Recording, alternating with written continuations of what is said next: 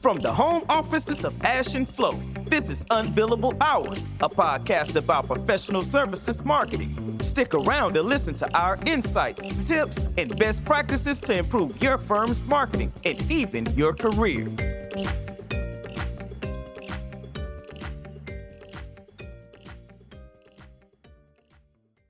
All recording in progress, right? Flo? Yes, indeed. And then I say, welcome, everybody. Welcome to listeners to this most recent episode of the Unbillable Hours podcast, where Ash and myself are very pleased to be joined today by Martin Williams.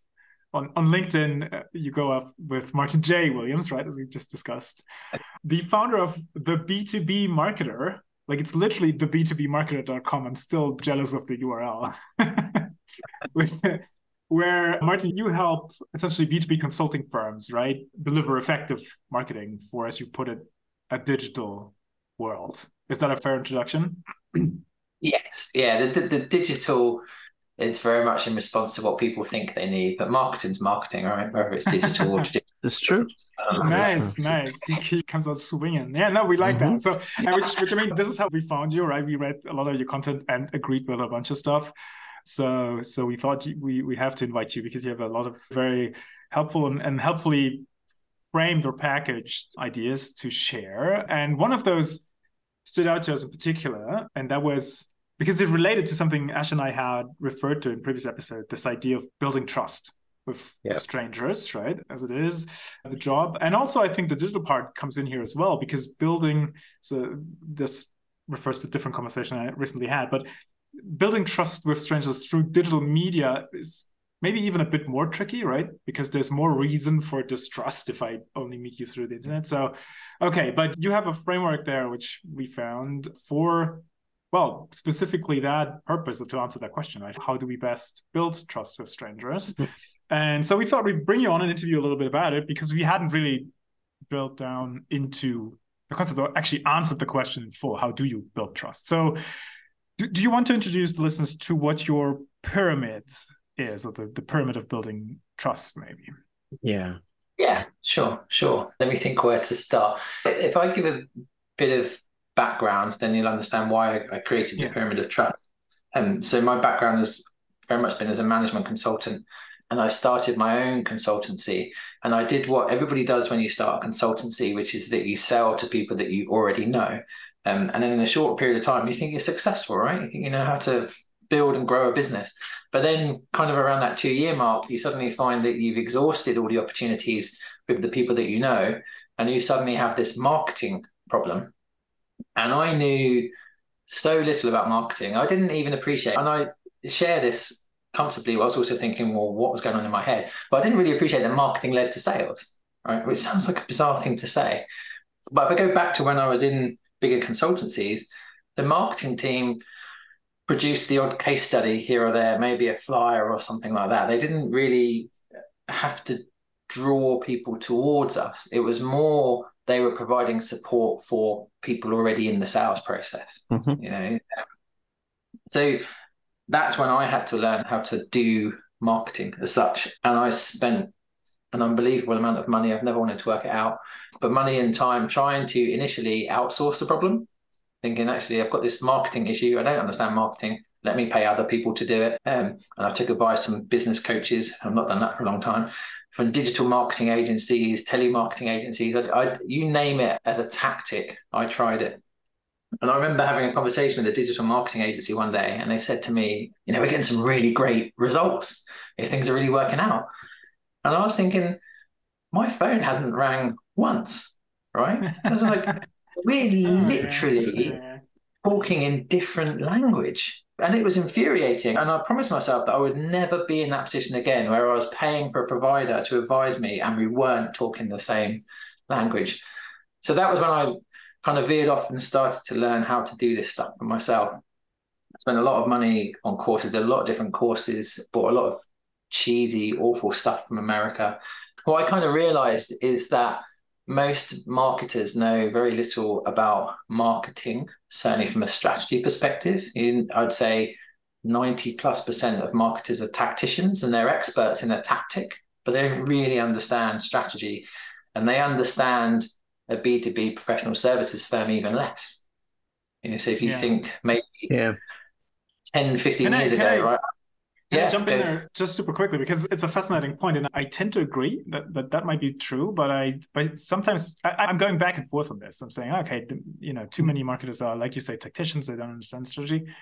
But then I also think in professional services in particular, it's often through no fault of their own, because they've been hired to do that, right? They have been, the marketing function is there to be the workbench. The issue then, therefore, and this also correlates maybe with your story, is it falls back on the principal or the owner, right? Because they should be figuring out the strategy and then tell the tactician guys, what to use as inputs into whatever tactics they're running. I don't even know where I'm going with this. I guess my main point is yes to 100% what you're saying, and it rings very true with and similar to many other conversations I've had. You're certainly not the only one who does not necessarily believe marketing leads to sales. No, I'm fully agreeing. And before, I don't want to digress too much, but just want to say that a lot of people who end up in professional services marketing, they do as directed folk rather than the people who set the things. And because when they're doing as directed, they don't see the connection between marketing and sales. They just need to hit a set number of KPIs, which have nothing to do with what you're trying to achieve. And I think Ash and I don't know if you have made an episode about this, but we talked about this a long time. These people are in these roles because the firms hire them. They might put out job ads where they say, oh, we are searching for a strategic this and that person. But then 2 paragraphs below it says, oh, you also need to run the Twitter channel and know about LinkedIn. So in the end, they search for the tacticians, as you said. Sorry. Yeah. You were saying more. Short intermission. Yeah, I think it's a good point. I think there are kind of 2 reasons for that. I think one is, say, 15 years plus ago. So most professional services firms marketed by going to the pub, right? If you're in London, you just go to the pub, and that's where you'd meet lots of people. You'd be down in Canary Wharf or in the city, and you'd know people. And what you'd have is you deliver a big project for one of the big banks, and then that project would come to an end. Most of that team were there purely for that project. Yes, they may be contractors or whatever. They then show up at another bank, and then they pick up the phone. And so effectively, we didn't really have to do marketing in the past. And also, I think part of that is because sort of pre-information age, businesses sold secrets, right? They didn't need to tell you how to do stuff. They just needed to show that they knew how to do something. In today's world, we can go to Google or YouTube and we can find literally anything as to how to do it. So now, in terms of marketing, we've got to be in that education game. And we have to show and tell people and use experience and examples of how we've already done that thing. So I think that's one of the problems, that PS firms never really needed to market. I think the other problem is when they market now, what they really need is leads to fill the pipeline, right? So they market when it's too late. They think we need some more leads. Let's get some marketing in. Thinking that marketing is like in the consumer world where you run ads and then you ring up the till at the end of it. Yeah. And the intent is so transactional, right? They're like, oh, we push the marketing button. I need me some leads. Whereas what you're saying is actually it should be about educating, which is not about what I need and when I need it, but it's like form of providing value in advance, right? It's like trying to catch something intangible with a paper bag. Yeah. But I mean, this sounds like, going back to your story, Martin, so you eventually figured it out, is what it's which is what we are in here for. Yep. So I guess what I figured out, so what I found frustrating is I was doing lots of different tactics, blogging, I did a bit of podcasting here and there, but that wasn't my thing. Writing is obviously naturally what I do anyway. So I do blogging, and I'd read the articles, and it would tell me that my target audience would be in different states of kind of readiness or awareness. And that made me think, so have I got to write 3 versions of this same blog article for those different audiences? And I just found myself getting overwhelmed trying to understand how to deal with this. And then I came across, so there's a chap called Derek Halpin from Social Triggers. He doesn't do marketing anymore, which is a real shame. But he used this terminology of your audience being oblivious or afflicted or informed. So it's in that kind of growing level. So they're initially oblivious of their problems, and a problem can be a positive opportunity to realize or a challenge to overcome, but you're oblivious to your problems. Then you become afflicted by them, which is that you have them, you're feeling the pain, but you don't know how to solve it.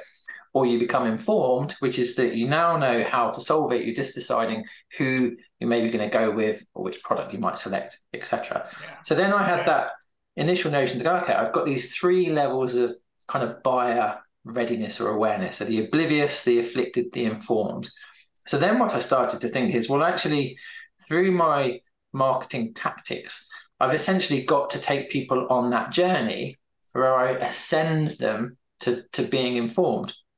And in terms of ascend, what I always saw, the notion of the marketing funnel to me always felt upside down for a professional services firm. We're not trying to push people through a funnel. We can't make people buy our services. You might be able to convince someone to buy a Coke or whatever, but it's just a completely different mindset.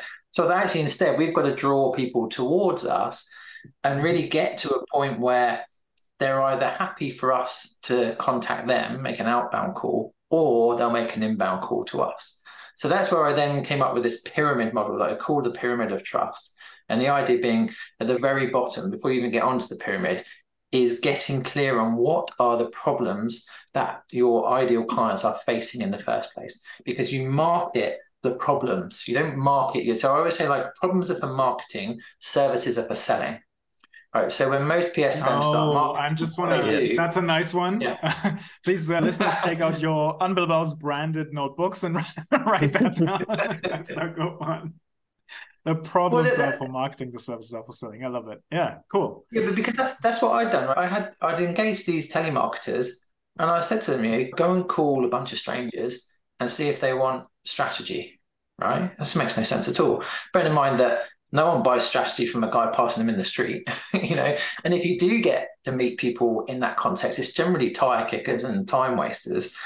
So it made me realize, actually, I need to be known for a problem, not for a service. So the start of the pyramid is get clear on what problems you're trying to help people to overcome. And then when they're oblivious, then it might be that you need to educate them on what that problem is, what that opportunity is. And I think in terms of the oblivious, they're not going to commit a huge amount of time to you. It's like milliseconds or seconds. So that's the kind of stop the scroll type stuff. So in a digital perspective, you might use a slide share, for example, which is easy to consume, grabs attention quickly, and maybe introduces a problem. But then from there, I kind of learned the whole sort of premise of the pyramid is to never take people to a dead end. So for every single thing you do in marketing, you're always thinking, what's next? What do I want them to do? Even if it's just, if you're just in a LinkedIn post, if you don't finish with some kind of question or offer them to go somewhere else, then it's a dead end. That's how most people do LinkedIn, isn't it? They go, oh, we went here, or look at this article. It's just rubbish. So you had to get the attention of the oblivious, and then you needed to build trust in the afflicted. So that's where you then might do blog articles. You might have, effectively, when someone's afflicted, they're aware of their problem, they're going to invest more time in consuming your materials because it's in their interest, not because you pushed it upon them, because they're pulling it towards them. And then ultimately, as they ascend from afflicted to informed, that's when you can start to trade, right? So they understand they've got this problem so much, so they're willing to share their contact details to access your guide or your webinar. And I read your post the other day, Florian, around gated, kind of to gate or not to gate. And I'm very much the view, which is actually do both. So some stuff you gate, some stuff you don't gate. Yeah. But ultimately, as you ascend that pyramid, what they're telling you by consuming your content is that it makes more sense for you to contact them. So if you go from, say, at the very bottom of the pyramid, you might do telemarketing if you're desperate, you might do cold calling or whatever, but wouldn't it make a lot more sense to warm call someone at the top of the pyramid that's consumed a bunch of your content and given you the signals to say, we're afflicted by this problem? We're informed you might be able to help us. And then you're putting your finger down on something that I'm not sure I learned it or understood it, but I learned to utilize it for myself fairly recently, a couple of years ago, maybe at best, which is this idea of understanding marketing from that perspective. You mentioned the tire kickers, right? And this is also why I like your pyramid with the very broad base. I think marketing makes sense if you cast a very wide net. And it sounds a bit counterintuitive because in digital marketing, we hear so much about targeting and being super efficient, but it's actually more effective to cast a wide net and then build it out in a way that allows people to disqualify themselves all the time, right? Yeah. Because that means that if this is not for me and I filter myself out so that only the people who are interested progress to the next stage or layer of, in your case, of the pyramid, that's, I don't know why that makes such a difference for myself, but it really changed my thinking around how this stuff's actually supposed to work a little bit, is reach a lot of people. And then I really like the word you just used, and then get signals from those who might be interested in the next thing. And then you focus in on them. But it doesn't make sense to be, like many of those consulting firms often try and tell you when they start briefing, like, oh, we only want to go after the C-suite. Oh, we only want to talk to CSIOs or whatever, right? To which I say, well, good luck. It's pretty damn expensive, and the failure rate is very high. So we should probably consider a different approach. But yeah, no, I really liked this idea of the signals and having people raise their hand and show that they're ready for the next thing. Yeah, it's an interesting point that you just touched upon there, in terms of when consultants go marketing as such, like on a day trip, they're going to go do a bit of marketing. I always think that the kind of persona, the skills that you have as a consultant are often counter to what it takes to be a marketer. So you used the word failure a moment ago. And I always think, so in marketing, a good success rate in marketing might be 3%. So you put a post on LinkedIn, 1 to 4% of your audience is going to see it. In consulting, just the notion that you would fail 3% of the time is enough to keep you awake at night, right? We don't do failure as consultants. Yeah. And the other thing I think we do as consultants, if I write a consulting report, then I've got maybe a dozen people who are reading it that I'm trying to get them to the same point of view. So my job as a consultant is to get people to a point of view. As a marketer, I actually want to do the opposite, right? So I want to be just as happy repelling people as I do attracting people.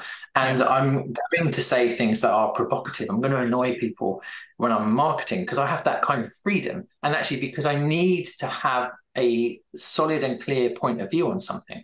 So I can be much more aggressive. And I also use different language. I always say to people, I've never written the word love in a consulting report, but I might write it all the time in marketing material because I can bring emotions into it.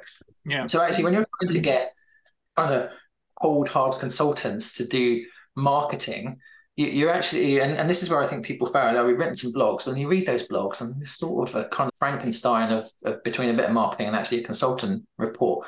So actually, to build this whole pyramid model and make it work, you do need people with that marketing understanding and mindset that can kind of extract the value from the consultants in terms of understanding their client, understanding the problem, understanding the solution, but then sort of weave in a bit more markety type thinking and approach. So I think it's very interesting in terms of just the notion of failure. And it doesn't live in the world of consulting, does it? If we do a consulting gig and it starts to go wrong, we'll do everything it takes to make it go right. It's very rare we leave a client unhappy. Marketing is a kind of different thing. So anyways, it's kind of, that's the notion of the pyramid, to say that when you're doing all these different tactics, actually those tactics have to work in a kind of omni-channel way, and they've all got to plug in together. And what you should do when you're doing a marketing campaign is define that journey that you're going to take people on from the bottom to the top of the pyramid. Yeah. And we'll link, I think I've found the article where I saw the pyramid for the very first time, and then you showed it to me last time we spoke, but we can link people to the article on your website so they can see the thing, because you have, in the layers of the pyramids, you put the tactics, right, that might lend themselves to the various stages. So, but maybe to just reiterate so people can picture it or imagine it. So the pyramid has, at the very base of it, or the foundations of it, is the problem, right? Then the first layer is the buyers who are unaware. Is not what word? Oblivious. Oblivious. Yeah. Sorry. So the way to look at it is this. So it's very deliberate. On the left-hand side, you've got the states of awareness, and on the right-hand side, you've got the marketing outcomes, which are deliberately in A, B, C. Okay, so you need to get the attention of the oblivious. You need to build trust in the afflicted, and you need to create leads from the informed. So that's the kind of ABC nature. Imagine on the left, oblivious. Thank you. Informed. I've done that. All right. So, and maybe we can talk a little bit more about, so that was the pyramid again, just to recap it. And then you already dipped into applying it in practice by saying we have to design a journey or form some sort of hypothesis. What do these various stages actually specifically look like for our practice or for our service or whatever it is we're using the pyramid for. I did want to speak a bit more about how it might be applied in practice. So one question I wrote down, because when I look at the pyramid on your website, there's a lot of tactics in every layer. So my question was, do I have to do all of them before I can consider one stage of the pyramid complete? Because that looks like a lot of work. Or can I have like one or two and then pull people through the layers? What would your answer be to that? Basically, is it an a la carte or a buffet? Well, so I've stolen the term MVP, but rather than minimum viable product, in this context, it's the minimum viable pyramid. Oh, so nice. What I say is, I wish it was my acronym, but effectively what I say is, what is the bare minimum that we need to do? And let's get that in place. And then we start to broaden it.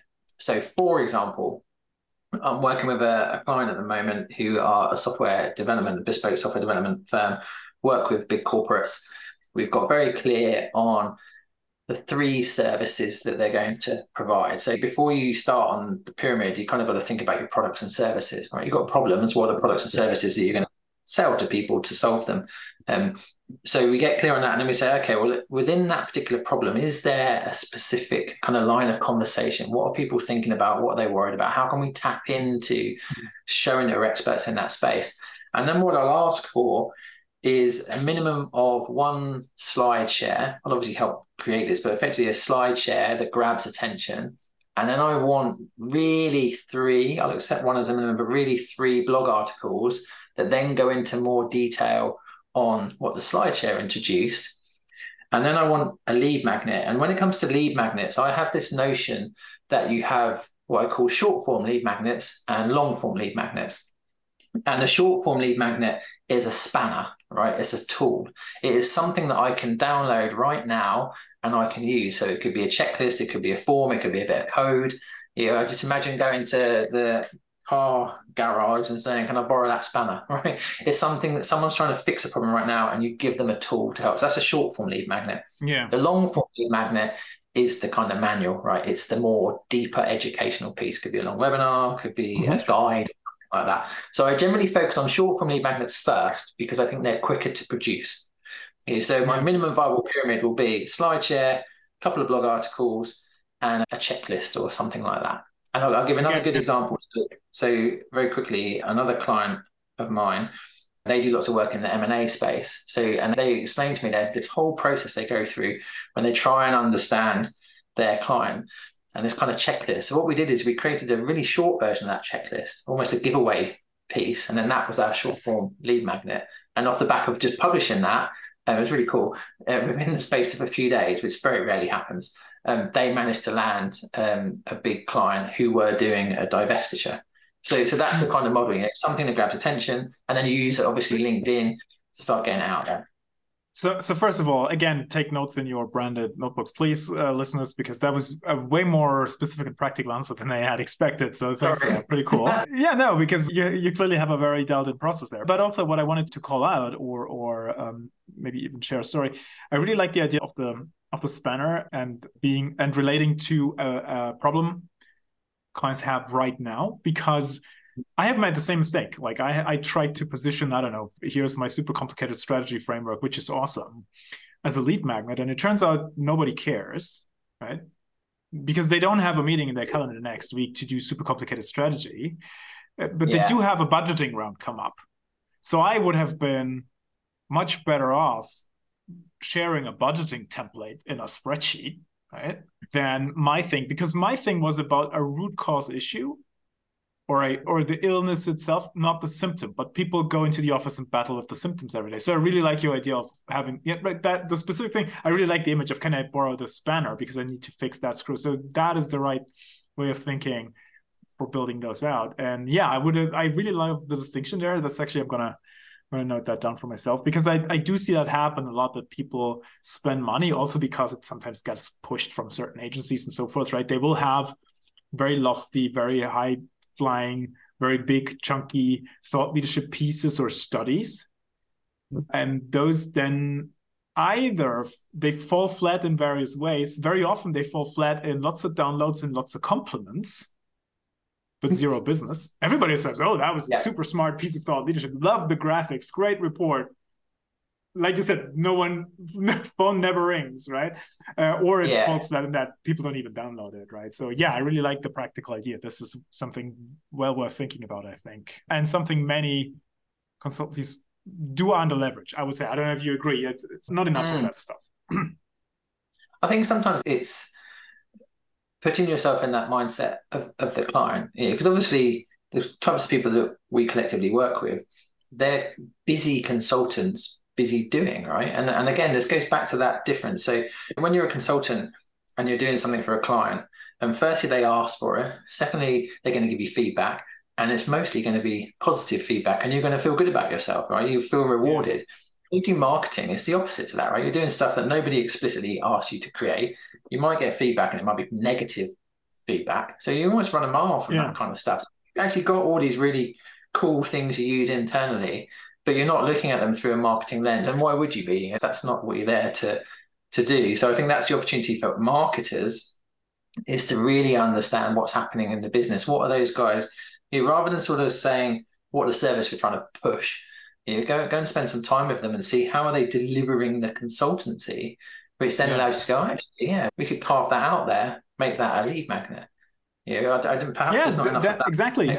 That stuff will often exist already, right? Someone somewhere probably has that template built, has a spreadsheet. And like you said, they use it internally, but no one has ever thought about, Yeah, that's because they think about it as cross purposes as opposed to the fact that they're both connected in one area. Or multiple areas in this point. I think there's also a nervousness, isn't there, the way where people think, like the whole notion of being a thought leader. So you kind of got thought leadership. Content marketing is the way that you get the thought leadership out there, as you know. Being a thought leader is about telling people how to do stuff, right? And if you start adding on to that the idea that you give them some of your tools, right? The idea if I go and take my car to the garage and I borrow a spanner, I'm never going to go back there. That's a bit naive, because generally if I pick up a spanner, I normally break stuff. There's going to be more reason to go back there. But I think people become very nervous about, well, what if we give them the answer? And I always say to clients, anyone, if you provide that short form lead magnet or a long form lead magnet, you tell someone how to do something, and they don't buy from you, you didn't lose them as a client, because they were never going to buy from you in the first place. But what you might have done is gained an amazing referrer, right? Somebody that goes, actually, I got this stuff from these guys and it was amazing. You should go take a look. I did it myself, but so I think you really shouldn't be too fearful about giving stuff away, so to speak. Because, like, it's very simple, isn't it? If I go to use that garage analogy, I'll overuse it. But if I go and get their torque wrench or whatever, I don't know what I'm doing. Right, just because it's in my hand, it doesn't make me capable of using it. Right? So there's no real risk, I think, with giving something. We have two metaphors in this podcast which you might like, and you can totally steal. One, we always say, there's no Michelin restaurant chef who's gone out of business by writing cookbooks, right? Yeah, right. Yeah. Because having the recipe and doing it myself still very different from having the experience of getting it done, getting prepared professionally. Yeah. And the other thing is, fitness coaches are not afraid of sharing how you do a push-up, because they know that the value is not in me knowing how to do a push-up. The value is in me doing 100 of them a day, which probably requires someone to yell at me, right, for a fee, so that I actually do it. So I think both things can be said. The know-how, and this goes back to your earlier point, right? Firms didn't share that stuff earlier on because the value used to be in that. Nowadays, it's not. That's the commodity. I'm sorry to say it. Your know-how is very likely a commodity. Being able to apply it and to affect change in often fairly complex and layered organizations, that's the thing the clients actually pay you for, and they cannot do that by downloading a checklist. Sorry to say it, right? Maybe they could, but probably they still make a cost-benefit calculation, and they, you know what, I'd rather not be doing this myself, but get a professional to do it. This is why there will forever be consultants and consulting. And the same goes for marketers. I think there's too much of, especially on LinkedIn, there's too much of everything you're doing is wrong, and what you need to do is this model here. As if every business and every scenario has some commonality to it that means that it's just a formula, right? Because if that were the case, we would all be rich, or actually no one would make money through business because it's just a formula. So I think the real value, whether you're a marketer, whether you're a consultant with your clients, whatever it might be, is to know these models and frameworks and approaches, but then to be able to apply it in the unique circumstances of that particular business and its clients, etc. I think LinkedIn almost, it kind of frustrates me at the moment because people are just constantly saying that everyone's stupid. You know, It's you're running just a social media thing, unfortunately. Yeah. It's enragement is engagement. Yeah. But speaking of that, I mean, we've gone through your pyramid, Martin. So, and we'll point people to the article. So thanks for that. But speaking of LinkedIn, I had a few reserved questions prepared here. And one that might relate to the pyramid is I see on LinkedIn all these posts all the time, and I will say outright that I disagree with them, that these linear models, the linear buying journey is dead. The AIDA or AIDA principle is dead, right? The funnel is wrong. We could extend that and probably say, these people would probably also say your pyramid model is not helpful because this is not how buyers behave, or this is not how it works in reality. Do you have a response to that, or? Because I have one. So I have a picture that I use for this, which is, so just around the corner from me, there's a nature reserve. And in this nature reserve, there is a tarmac path that effectively it has two right angles in it. So almost like a dog leg. And then if you look at it on Google Maps, what you'll see is all of these crisscross paths through the grass that humans have gone and made, right? Because they've not followed a defined path for them. So the way I look at it with the pyramid is we're defining a path through our content, but actually at every opportunity, we must give people the chance to shortcut, to leapfrog, to go up, to go back down and go back up again. So the idea is that as you broaden your minimum viable pyramid, you're providing more routes, more links. I guess it's like the synapses in your brain, isn't it? More connections effectively. But you should always allow people to pick up the phone, right? Maybe someone doesn't need to go through that. They just heard about you and they just want to book a call, right? So let them do that. You're not going to say, have you read that stuff yet? Because if you haven't, I can't talk to you yet. You wouldn't do that, would you? So I think the frameworks are a way to say, rather than a bunch of random acts of marketing, a couple of podcast episodes, a couple of blogs that don't connect to anything, the idea of the pyramid of trust is to say, well, actually, let's try and make it a bit more programmatic. Let's sort of think, if we're going to put a bit of effort in here, like if we're going to go on a podcast, for example, what are we going to do off the back of it? And if I may very quickly, I'll give you a good example of this. When I first started my business, before I was doing the marketing stuff, I had an infographic created, and it was on the role of the CDO, Chief Digital Officer, which you never hear anymore, versus the CIO. And I had this infographic created, and I got contacted by this journalist in the States who wanted to interview me. And then she wrote an article. And in this article, she'd also interviewed a head of strategy at PwC. So like amazing. So there was my one-man consultancy in an article being my views compared to this chap from PwC. But because I knew nothing about marketing, it was a total flash in the pan. All right, so I had no follow-up. It was a total dead end. There was nothing to say, go to the website and download this new lead magnet or read this next article. It was just a flash. It was great for my ego, absolutely useless for my business because there was no logic to it. Yeah.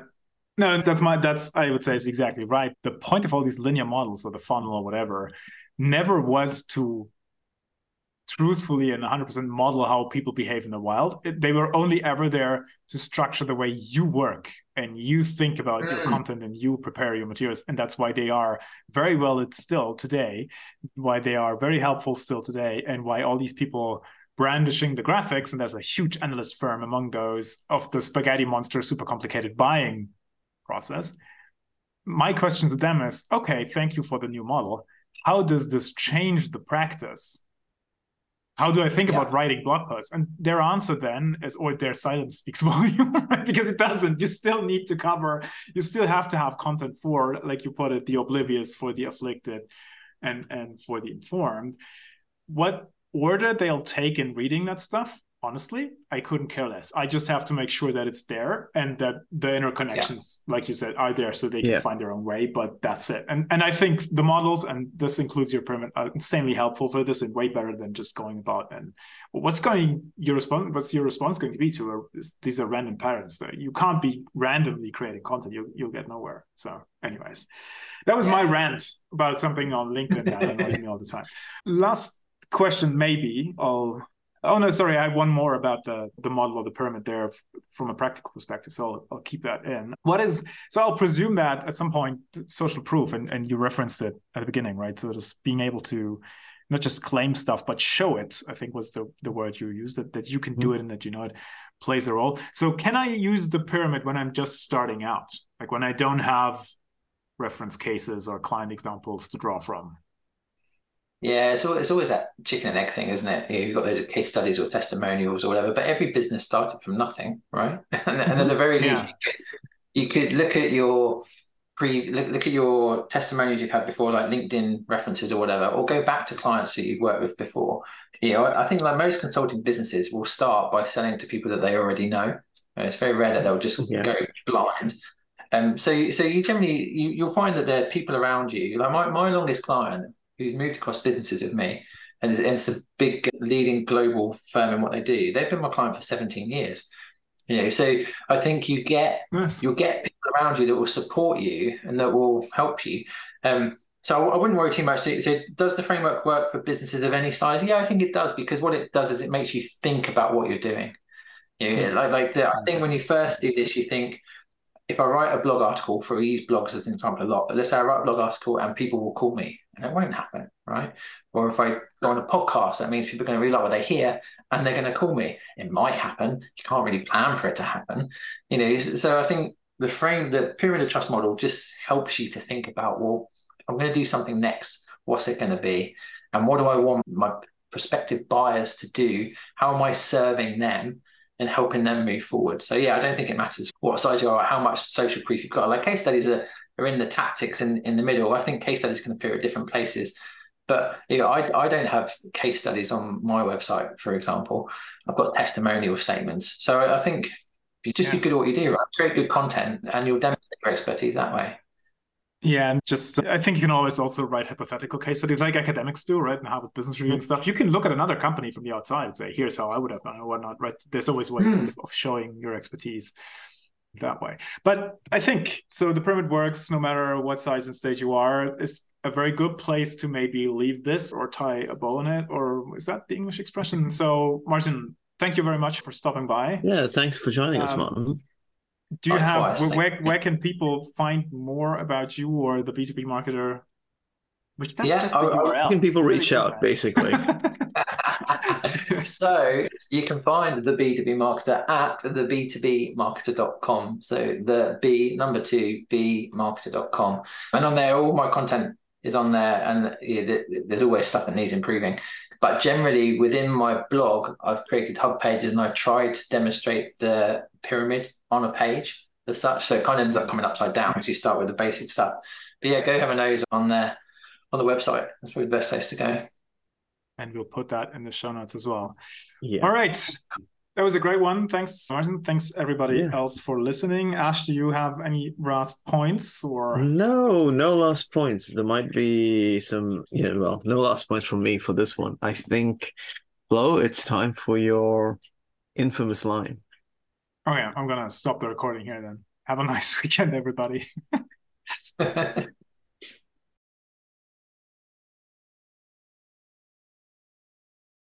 Thanks for listening to Unbillable Hours. If you want more, tune in next week. You know where to find us.